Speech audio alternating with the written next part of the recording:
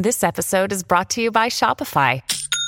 Forget the frustration of picking commerce platforms when you switch your business to Shopify, the global commerce platform that supercharges your selling wherever you sell. With Shopify, you'll harness the same intuitive features, trusted apps, and powerful analytics used by the world's leading brands. Sign up today for your $1 per month trial period at shopify.com/tech, all lowercase. That's shopify.com/tech.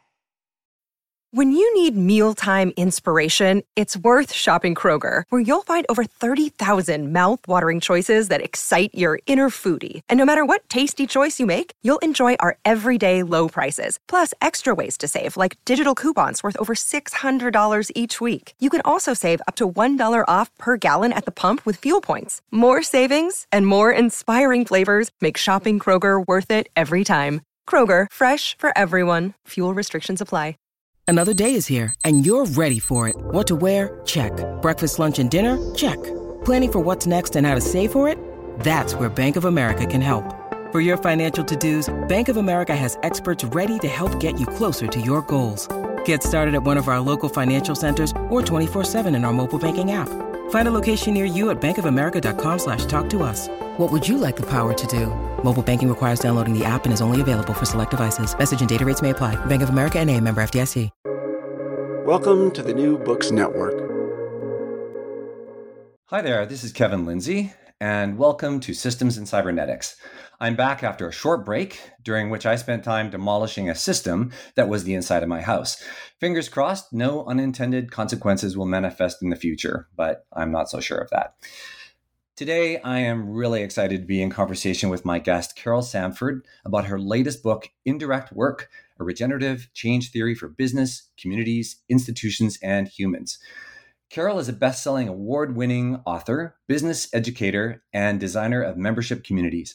Her books are required reading in multiple departments from Stanford here on the West Coast to Harvard on the East. For 40 years, she's collaborated with leaders to develop people and businesses to express their singular capabilities.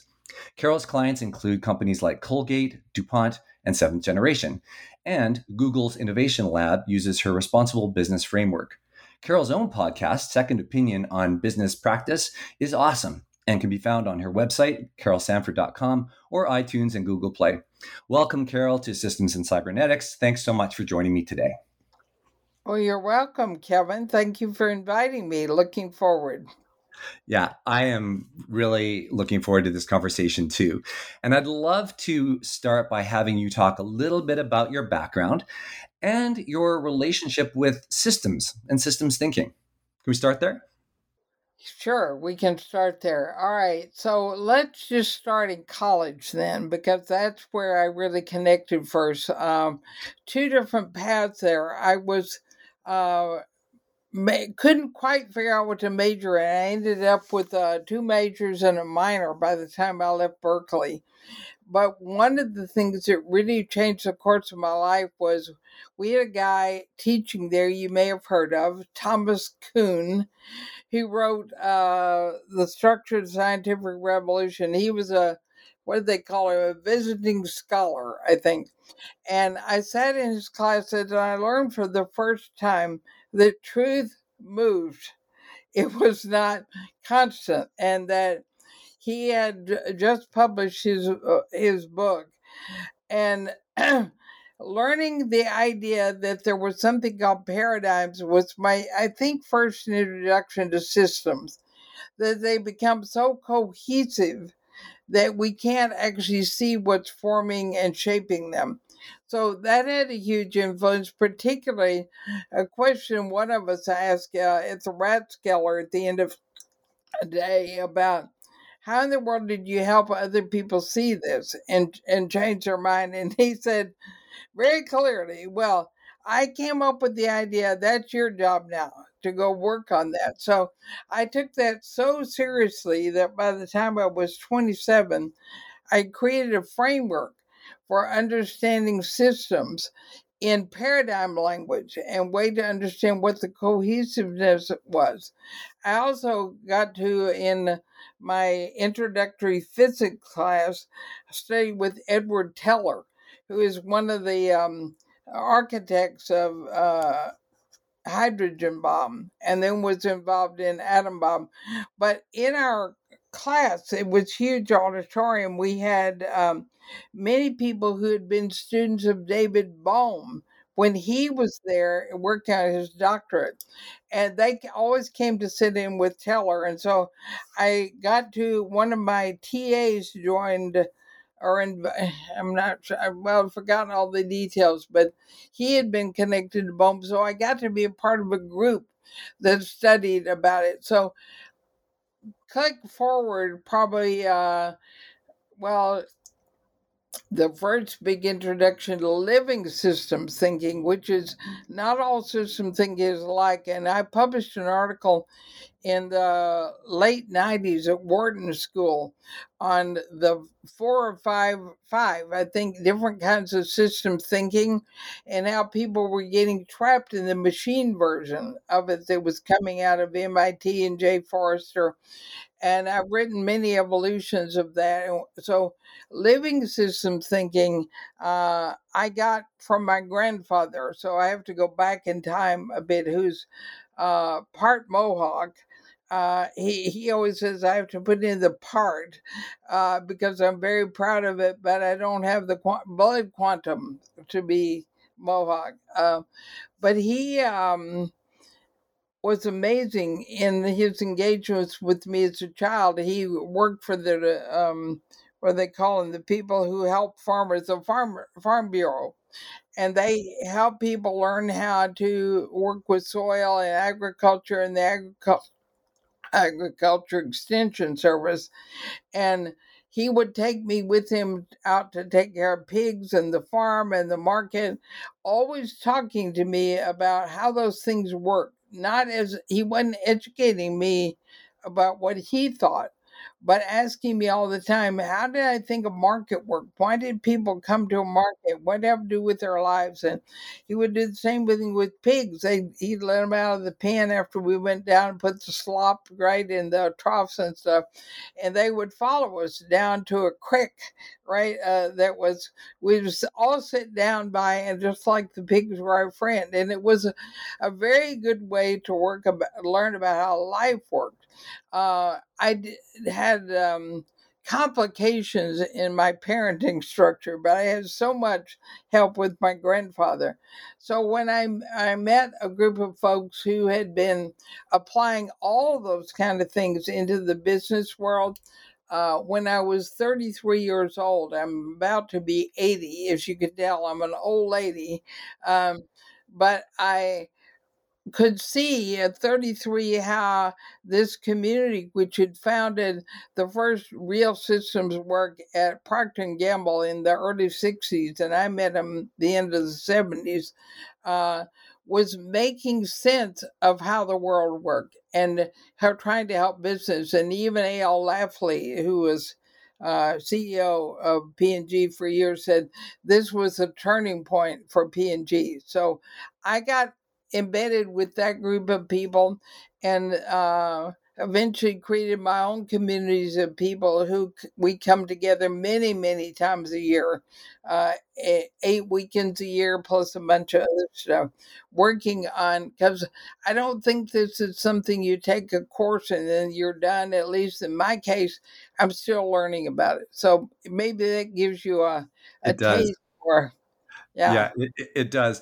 And I'm just going to warn you and the listeners. I have a dog that tends to snore, and normally he's quiet, and he's more quiet if he's in the room with me. On this occasion, he might not be. So that might be the sound. It's not my stomach growling. I did have breakfast this morning. It's not either of us snoring. Exactly. Yeah, I haven't put you to sleep. You haven't put me to sleep. It's Finnegan over there. So I want to share that, my first exposure to your work was your 2020 book, The Regenerative Life, which I really encourage listeners to check out as well. We're not talking about that one today. We're talking about your newest book.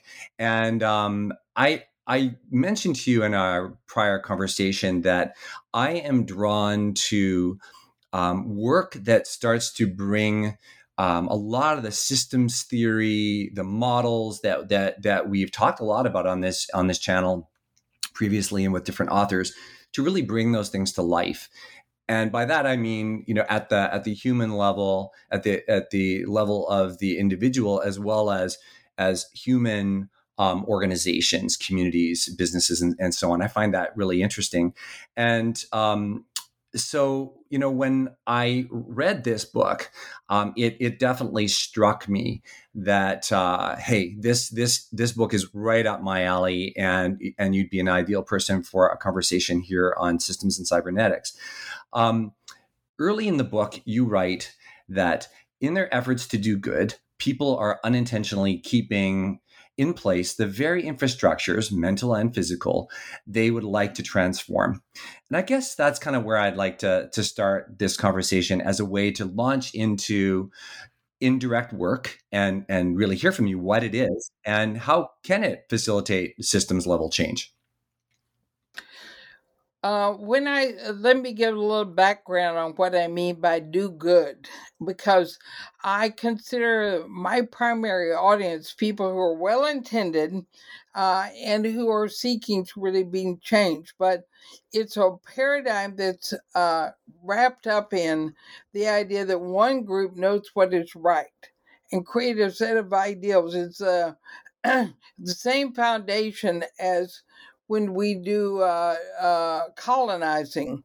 So when the Europeans came here and colonized this country, they thought they were doing a favor for all the native peoples who lived here, including taking their children away from them and putting them in schools and not allowing speaking of their native language.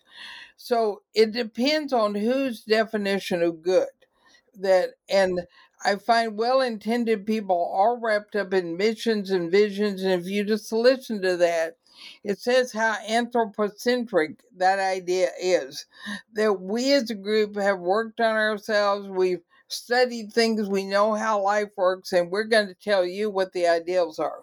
Now, Einstein offered that idea, which is really what I'm speaking to in that quote that you talked about, where well-intended people end up undermining their own intentions. Einstein said in 27 places, don't use the mind that created the problem to try and create the new path into the new era. I'm sure you've read that. Almost every author, speaker, people who explore this kind of stuff quote that. Now, I happen to have a little bit of an insight on what it meant, because the students I was with at Berkeley, including Edward Teller, studied with Einstein when he was teaching at Princeton. And they asked the question about what he meant by that. Now, here's a shorthand version. He said, if you look at Newtonian physics, what's really metaphorically at work there is Newton was thinking like a billiard ball player. Now, I'm saying what he said, but I think he meant a pool table, because he described where someone decides what the pockets are that everyone should be in, and then they look and see who the cue balls, the people who need to be moved in those pockets are, and they think that they are the cue stick and they can maneuver it to get those people into the pockets, which means they are acting as though they know the answers. Now, you can see that's related to my do-good paradigm. Thank you, Thomas Kuhn, for helping me think about that. He said what we've learned in quantum physics is that the Newtonian model actually is only used to us really in the physical world, not in physical phenomena. What we have to do is learn to think in a matrix mode. Now, think about what a matrix means. And he used the idea of a woman being pregnant, and the matrix is literally the womb. You don't get to decide for that fetus whether it's a gorilla or a human or whatever mammal, you don't get to decide what it becomes. You can't do anything except try and keep the matrix healthy. You can, and you have to learn what it is that being growing needs to draw on. And so he said, us learning that our work is, and he even was working with Heisenberg at that point, and he said, we've learned that most of the time when we try and move something, it actually ricochets. We can't even the pool table, if we try and move humans around, know we've got the right pockets, that if we hit them, they're going to go where we want on our billiard table / pool table. And more importantly, that the cue stick actually has an ability to determine velocity or direction or outcome, because we know that often many things move at one time. It's that our major work now is to learn to understand how things are working, not how we can maneuver them and manipulate them. So now let me translate that, if you would, to what my quote means that you cited.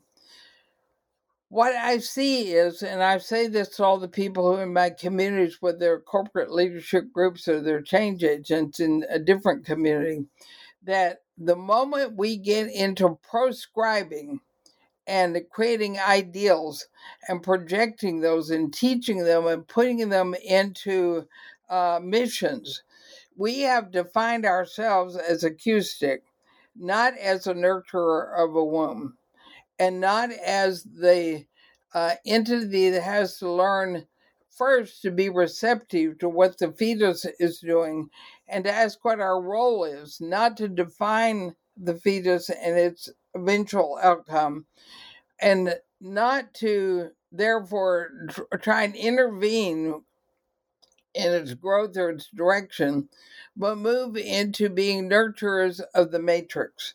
So, what I meant is, right now, every well intended initiative I see, from climate change to racism to pandemic management to inequality, all are uh, based on somebody knows the answer and we're going to convince the other people, and we'll vote the ones who don't see this out of office, and we'll maybe do some demonstrations and convince them. It's all about manipulating from good intentions rather than asking what it takes to have a healthy matrix. Did that translate? It did, and I really resonated with that when I read it in the book. And just I wrote down your quote: "We are not on Earth to knock things around." In reference to that billiard ball metaphor. Wow. I mean, that was just one of those takeaways for me. So I really appreciate that. In the book, you provide what you call intermezzos, and we talked a little bit about these because you really encourage the reader to be diligent about doing them. And after every chapter, do some work, right? And I commented that I did some, some I put aside for later, but these are really opportunities to reflect and put into practice what the reader has been learning, and I love them. I No, think it's they're not. no. No, Oh, okay. it's So not. how would you describe them? They are to do zero work on incorporating what you learned. That's a humanist theory. And that's why I wanted to know whether you read them. You missed the point, Kevin. So let me tell you the point. Yes, you very much missed it. And so you don't feel too bad, 60% of the people, it looks like, miss it. Now, the reason is you're conditioned to learn from smart people. And you're putting me in a class of smart people, right? So you want to be able to incorporate what I know. Book number 7 is called No More Gold Stars. And the reason it's called that is I'm trying to stop people from absorbing others' ideas, from borrowing others. The whole point of the intermezzo, and I want you, if you would allow me to give you an instruction, to go back and reread the introduction to the intermezzos. It says, watch your own mind.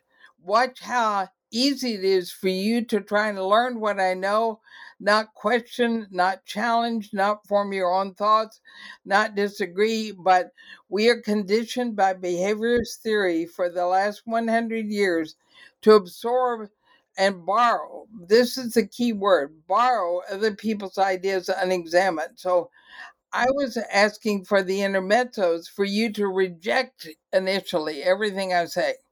And notice how your mind will not let you when you've decided I've got some answers. You now want those answers. And my point is to try and keep you. Now, a few people, I had pre-readers. I had 160 people who pre-read this book so I could find out what they did with it. And those that did manage to get the point, like, be really careful. Don't make notes about what I said and what you're going to do with it. Instead, watch your own mind, question your own mind, watch how lazy it is, watch how much it wants to adopt. And then most exercises are given to people to incorporate the learner's ideas. I was trying to stop you from incorporating the writer's ideas. And so each chapter was more and more disruptive. And most people quit doing them because they thought, well, I'll come back. I'm going to get through everything. The minute you skip the intermezzo, you're doing my worst nightmare, right? You're now getting through it. And sometimes, so that's Well, why I was guilty of that. I was guilty of that a little bit. Now, I did work the Intermezzo 2, which really focused on levels of worldview. I loved that one, and so maybe I didn't do what you wanted me to do there, but I just kind of immediately loved it and started applying it and thinking about it in my work. So I found it extremely useful. Of course, I need to go back. useful for the useful for a different purpose, which was, here's some things I can use until you examine them with your own life. And I say to all my students, I teach in universities, and I say, don't trust me under any condition. Don't trust me. And I give you these two principles. Don't reject anything I say without deeply embedding it in your experience, and the intermezzos were intended to be experienced, or don't accept them.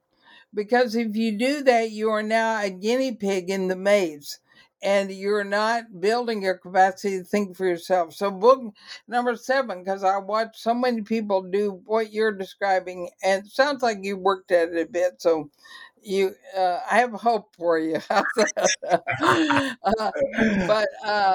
I want people to realize the major problem we have with everything from climate change to racism is because people do not think for themselves. The behaviorists conditioned us to believe, sorry, I'm now working on book 7, but it's relevant to the intermezzo. We are now in a behavioral era for the last 100 years, which was built on the 5 foundations, but let's do 2 which relate to your question. One is humans have no inner process. They have no consciousness, no soul, and therefore they can't think for themselves. Secondly, you need experts, which were formed out of the behaviorist era, who will do the thinking for you. And you only want to trust experts who, number 3, are using, quote, science. And they're using, of course, positivist science, which is fragmented and brings nothing alive anymore, but down into pieces. And every profession we have, every primary institution is based on behaviorism's ideas, and the expert model is what I was trying to destroy with the intermezzo, and say, figure out some things for yourself by watching what I'm writing. But I wanted it at 2 levels, so you could have something to test. And I do my community meetings the same way. I write in semantic language when I'm with people, and semantic language named at least by Alfred Korzybski said that we need to write in a way people can't get what we mean in the first, second, or third reading. but they get intrigued because what we're doing is evoking images. Semantic language evokes images. And so you have to sort through and understand what it means, not have objective language where you think you know all the words and don't think. So the intermezzo is all about disrupting that behavioral idea that you can't think for yourself. Yeah, I thank you so much for that. And I going through this book, it's not a very long book. It's No, 140 right. pages.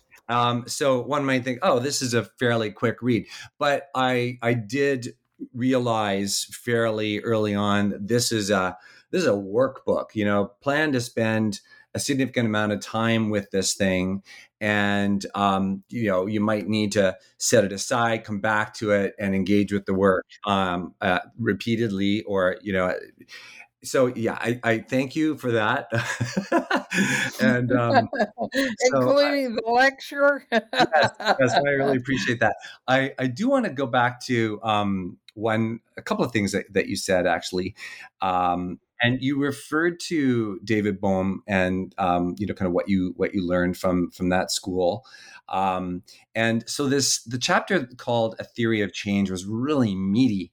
I liked it, and I like how you create this model or this theory that brings indirect work into, like, how you've evolved some of that thinking, kind of based on some of those that early education that you had. Can you just talk a little bit more about that?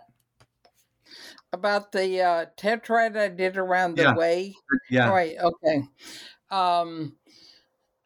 I work with something called frameworks, not models. And that's an incredibly important distinction, because models are always guides to building the paper airplane, right? You have a template, it gives you the answers, which is what the behaviorists told us, go get the answers from the experts. Frameworks give you a basis for questions based on how living systems work. They have no answers in them. They're like the space in which you are invited to think. So the way I put together this book, again, since I'm working on getting people to think for themselves, was a framework. And we can't talk about all of it, but let's talk about a couple of things. One of the things that David Bohm talks about, we can see the world on different levels. Same thing Thomas Kuhn was saying, same thing Einstein, same thing Sri Aurobindo and the Mother, same thing Socrates. I read in a particular band across many different wisdom teachers. I'm mostly not interested in things which aren't at least tested for 100 years. Pop psychology is all based on machines and behaviorism, and I stay away from it. But the core that runs through all of them, and Bohm does a really good job of describing it, is this idea of worlds.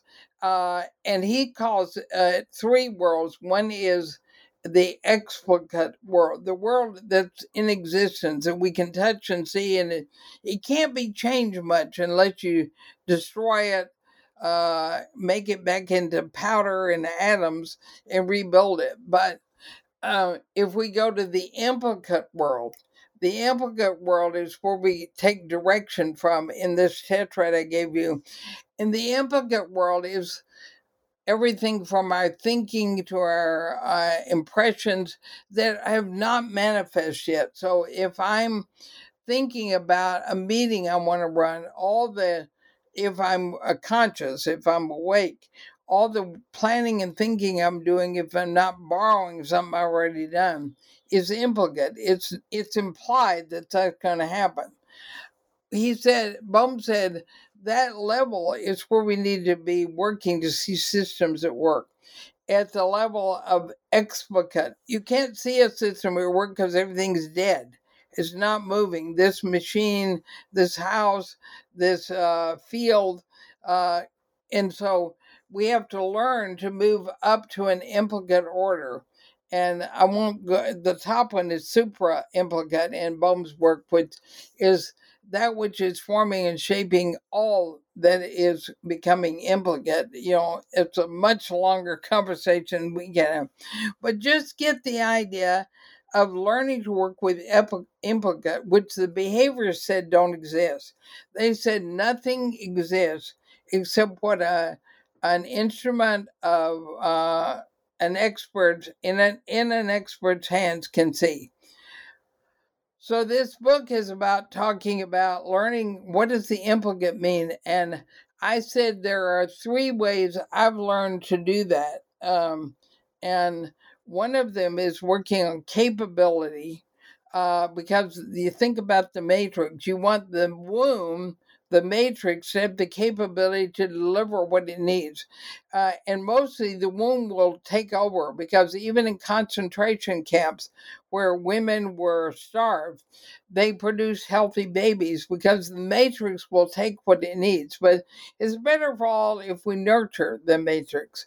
And so saying our role is to build the capability of the matrix, and that could be of a child growing up or a business coming in. You want the matrix to be healthy. Another word for that might also be the culture. And so that's the second thing I suggest as the way. And by the way, I use Phil Jackson, and I love basketball and grew up loving it. Phil Jackson, who won 11 National Basketball Association championships, most in history, with the Chicago Bulls and the LA Lakers. He uses this method. He works on not beating his team up or yelling or motivating. He does it indirectly, building capability, building culture, and building consciousness. So that matrix, that framework, doesn't have the what you do in there, but it said work on being a great builder of the matrix, as Einstein begged. Pay attention and develop the capacity, the implicate order, to do better thinking, better conceiving, better understanding, better state of being, and then do all the work indirectly. So I came to that by looking at how this shows up in all of what I call life development processes, where you don't go to a cave and meditate for 30 years and then you're done. You actually use life as a substrate for development. So that's why this book and all my first 5 books before that, and my courses, or not courses, but communities with parenting and educators and others, said, learn to do what Phil Jackson did, work indirectly on building these capabilities. And I try and draw from Lakota elders. I had Mohawk elders, but Jackson had Lakota, from Socrates, from all the great teachers who've said in life is where you want to learn, not as a Buddhist monk or not as a monk. And so that's how that framework came together, was looking across these indigenous teachings, the lineage teachers, and the quantum teachers. Wow. A couple of things. You might enjoy listening to my conversation with Jeremy Lent. Really, I like Jeremy. Yeah, fantastic. His most recent book, Web of Meaning, was really up in that realm. It's fantastic. And I also wanted to say, I read this, during NBA finals. Like, it's now, I don't know when people will listen to this, but it's now the 3rd week of June, and the Warriors won just last week, of course. So I was watching for that. I was watching for the Phil Jackson lessons. Well, and of course, Steve Kerr is a protege and was on the Chicago Bulls, and he credits, of course, Phil Jackson for what he learned. And it's funny, I just decided to send him a copy of Indirect Work day before yesterday, so it will have landed in the Golden State Warriors offices in San Francisco. We'll see if he gets it or if he does anything with it. I sent him 2 so he could give Phil one. Awesome. That is really great. So I want to unpack the triad. So you do talk about in your regenerative theory of change. One of the components is the way, and I think if I've understood this correctly, I can look at this approach as a technology of change, and the components, being capability, culture, consciousness. I'd love to unpack that a little bit more. One of the pieces that kind of struck me in the capability chapter was some things that you were talking about around just kind of the way that we bring these capabilities. There was a conversation that I had with Ray Eisen on his book, The Hidden Power of Systems Thinking, and what I was struck with was, there's a power to just employing systems thinking, but there's also this hidden power of systems that really can be mysterious and hard to identify. And when you talk about destructive infrastructures that prevent or restrict the development of human capacity, that really came to mind, that a lot of these things are we don't get them. We fall into these traps or these blind spots. And so just in terms of your, how you look at your capability framework and how it maybe can help us navigate the complexity of systems or these hidden systems, maybe. Would you like to talk about that a little bit? This is a huge question. I'm famous for these gigantic questions. Right. Sorry. Right. I'm thinking, given that you entered at the point of capability, let's start from there as a way to answer or first, I think of my offerings here.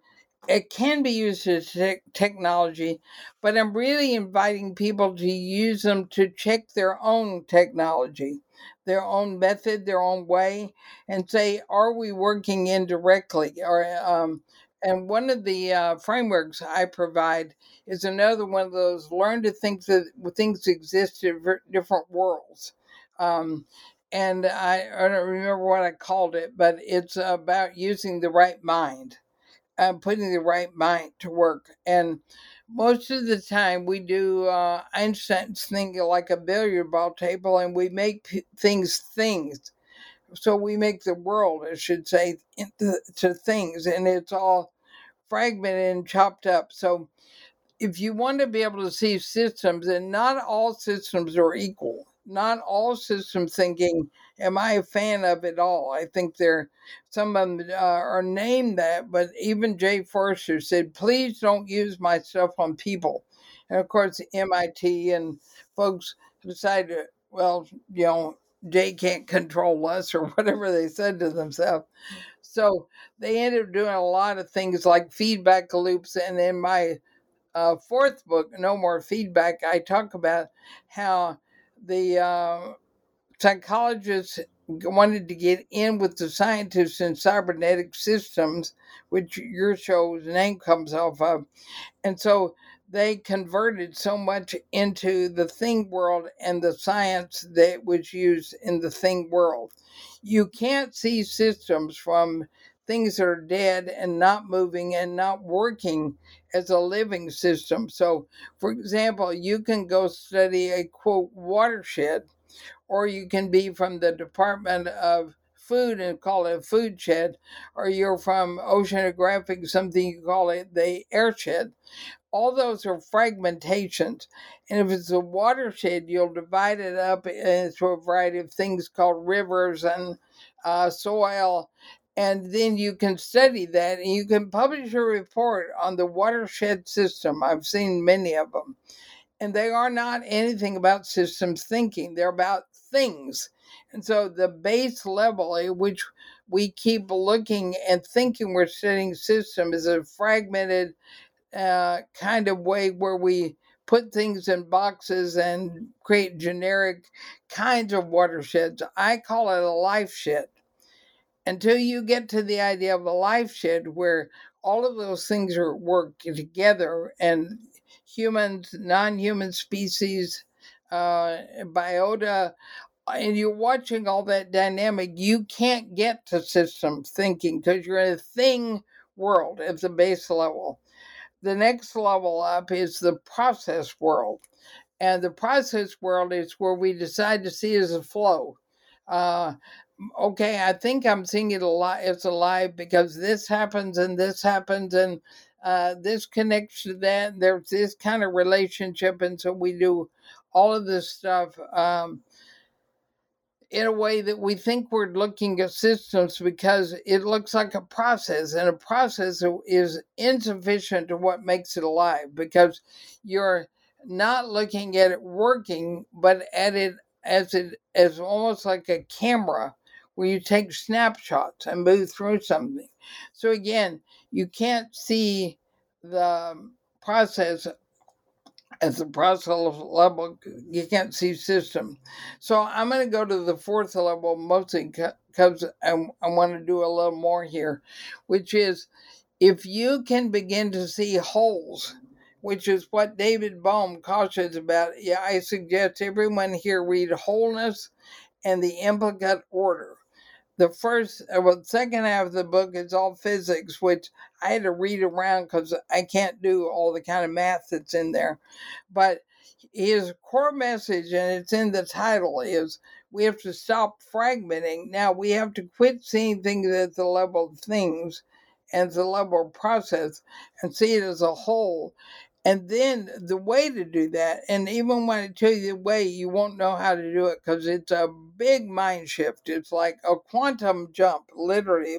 Einstein's leap out is learning to see the essence of a whole.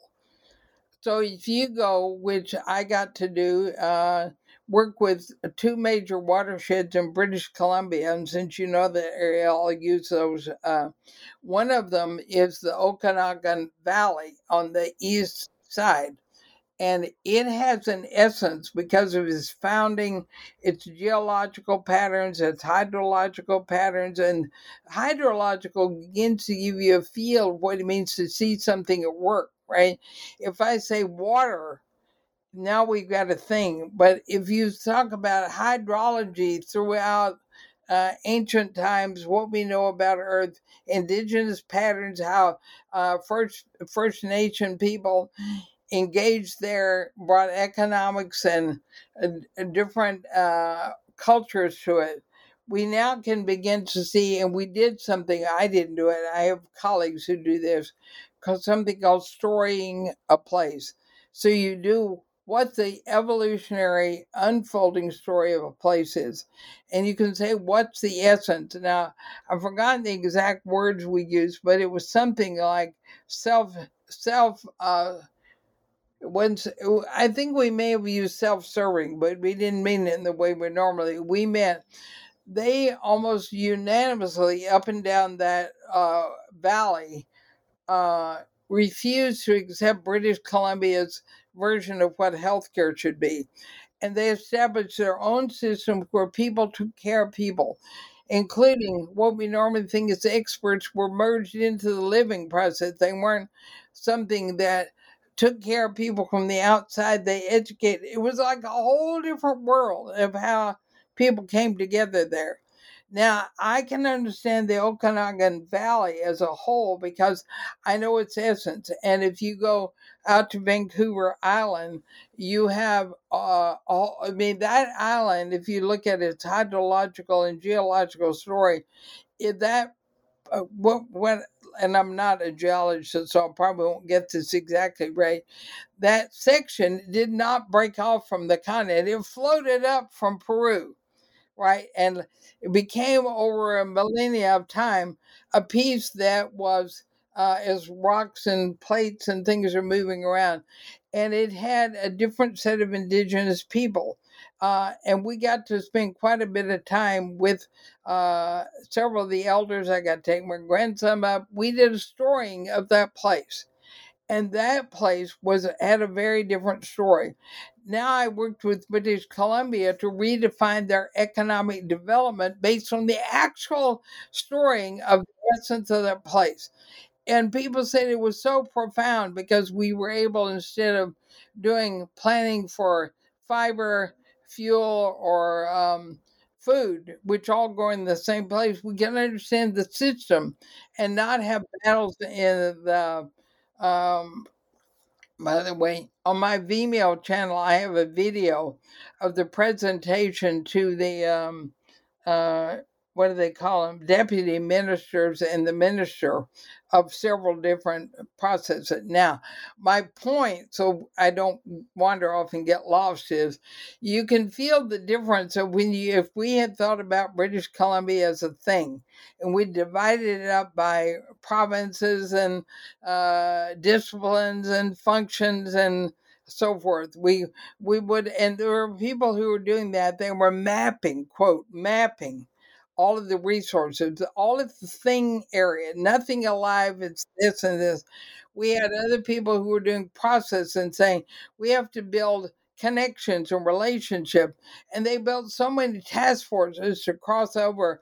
Nobody could get to all the meetings. That's what happens when you do process thinking. You try and relate things, see a flow, see a connection, put all the people who should be talking, but you can't. That's starting with a fragment and trying to put it together in a whole. Or you can do what David Bohm said, you have to have a way to understand wholes. And my work, coming through many lineage traditions, including my grandfather's, I learned about wholes when I was very young. And I learned to see the world that way, and I couldn't understand when everybody kept talking about the fragments. So I, along with a series of other people, evolved and drew from all these traditions on how you see a whole. It's learning to do essence thinking. And I just did another podcast with Tyson uh, right. And we talked about this, about what it means to learn to do this. And he said, well, tell people how you can do it. I said, you can't tell people how to do this. They have to be immersed for at least a dozen years in a culture that's working this way. And then one day they'll get their first hint and then their next. And pretty soon you won't be able to see the world any other way.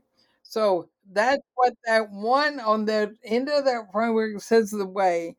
It has, this triad of capability, culture, and consciousness. That's one of the examples I get of learning to work on capability to cathect. That's a psychological word. In other words, make myself think at a systems level, but at a living systems Yeah, level, yeah, because you yeah. can define systems at those lower levels too. Yeah, and that sounds so much like something Tyson would say. So I kind of chuckled there for a moment. Yeah. I think it was about a year ago I had an opportunity to interview him on his book Sand Talk here on this channel. Yeah, it's a great book. A great Oh yeah, book. fantastic. And so thank you for that explanation and using a very real example, one that I, as you said, can connect with. The British Columbia example, I definitely learned something there. But for me, it also really brought to life something that you said that in the book that you wrote in the book around discernment and revealing the essence of something. And then I'll quote you, from the characteristic patterns in the roles that a living system will choose and the ways it goes about playing them. That, yeah, like I think that you really helped me understand that with that example. That was great. Let me give you a piece about on that quote you just said. One of the things I try and help people understand is how the do-good model has created this old idea that every human should find their purpose. There are at least 1 million coaches alive in one county who are teaching people how to find their purpose. I did one of my 5 TEDx talks on humans don't have purposes. They have roles. And if you're in a system, purpose is something the system has. It's working. If you take the 2 life shed that I talked about in British Columbia, each of them have a purpose in a continent on a planet, all of which are alive. And if every human thinks they have a purpose, we get in a lot of trouble, because what they want to do is project what their ideals are, and then they feel so good, but you've just labeled someone and stamped on them, almost impossible to reverse, an anthropocentric of one human within a system. So I was trying to, in speaking in that little sentence, I think, although I wrote this book 3 years ago, so I've lost a little track. But I know that the whole idea of moving us, and it's an ego thing, right? Wait, what do you mean I don't have a purpose? Of course I do. I'm a human, right? No, you don't have a purpose. But if you can become receptive to you are embedded in and nested in a living system, which you have a key role to play. And I have an opinion about what their role is, but I don't think the opinion is what matters. It's learning to really think about what is the role of humans and how can I be a part of helping that living system as a matrix create the health and vitality for life. So a little bit more on that one little quote. Thank you. Thank you for that. And I know we're going to need to just wrap up here in a few minutes. But there's something that you, another comment that I've underlined in the book. You say that we I also tell people, don't underline in my book. It's a bad practice. Go ahead, read. Well, I think we all have our ways and our bad habits, but I do it, and it has helped me here when I wanted to prepare for our conversation. Hey, so you say that we can't seem to rise above a transactional mindset, and you say that in the context of talking about, the intersecting ecological catastrophes caused by centuries of value extraction. So that's obviously big, important topic. Are you hopeful that we can rise above a transactional mindset? Is your goal here to provide some insights and some help on that front? No, absolutely not. That would be me being a cue stick and moving all the cue balls around into the pockets I think they should be in. What I'm working on, and I run a business summit every fall, which is one of the few open things I do. You have to be a member to be in most. And that one always takes on a subject. Like last year, we took on racism and looked at the premises. So I'm hopeful if we can work the way I'm about to describe, which is we worked on the premises that are social constructs that actually limit us from being able to see how things work. So, for example, racism exists because we think there's such a thing as race. There's no such thing. It's a social construct which leaves us a great opening to categorize and box people, and then to define whether or not people fit there, and if they don't, they're given a psychological diagnosis. If it's mental health, it's ADHD or something. And so, if we keep working on racism the way we are, we're escalating. Everyone can see it's getting worse. We are increasing the rate at which we harm people purely for the color of their skin or their words because they don't fit in our box. But we don't have any boxes. And if we can begin to see, I wrote an article called Essence is the Ultimate Diversity and Personal Agency is the Ultimate Inclusion. So that means each essence finding a way to be in service of something. And we engage people from that place. Now I have hope that we stop. If we keep creating identities and I'm identified with my white race or my Hispanic race or whatever it is, anyone who doesn't fit goes in a different box. And so our premises are so flawed. And even for climate change, we have defined, and I listen to people and what they say are the solutions. and they don't know how to think nodally, which is what a premise is. It says, what is it that if we worked on it, it would make everything move? And it's the premises, it's the false social constructs, like race exists, even like gender exists. It doesn't. We have some things that do with procreation, but I don't know, the last form I had to fill out for gender had 8 options, and of course some people are disturbed when we get past 2. I think all of the extract value, and I worked in DuPont, I worked in mining, and people say, why do you go work in those horrible places? And I said, well, they aren't horrible people. They're living inside the social constructs, and you have a different one. And just fighting between yours and elections and demonstrations and railing and whatever we do will not help us. We have to learn to see the effect our constructs have. And we can't, in spite of Greta, what's her name, who I love, right, imploring us.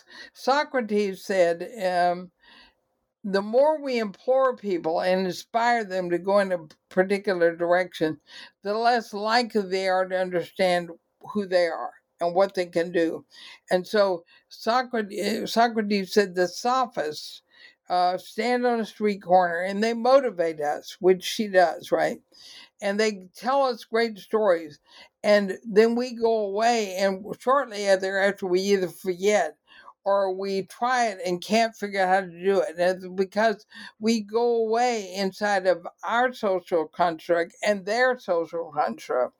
And we're never taught to really look at how it is we're forming the ideas. So we do Einstein's thing. We use the social construct we've got and work on creating the new. So I think if we can help people understand that the consciousness of being able to see our own premises, and that I do a lot of that within companies and other places, go back and question your premises. And I use frameworks like the billiard ball table and the matrix and the levels. All of those are just instruments and all in the same work.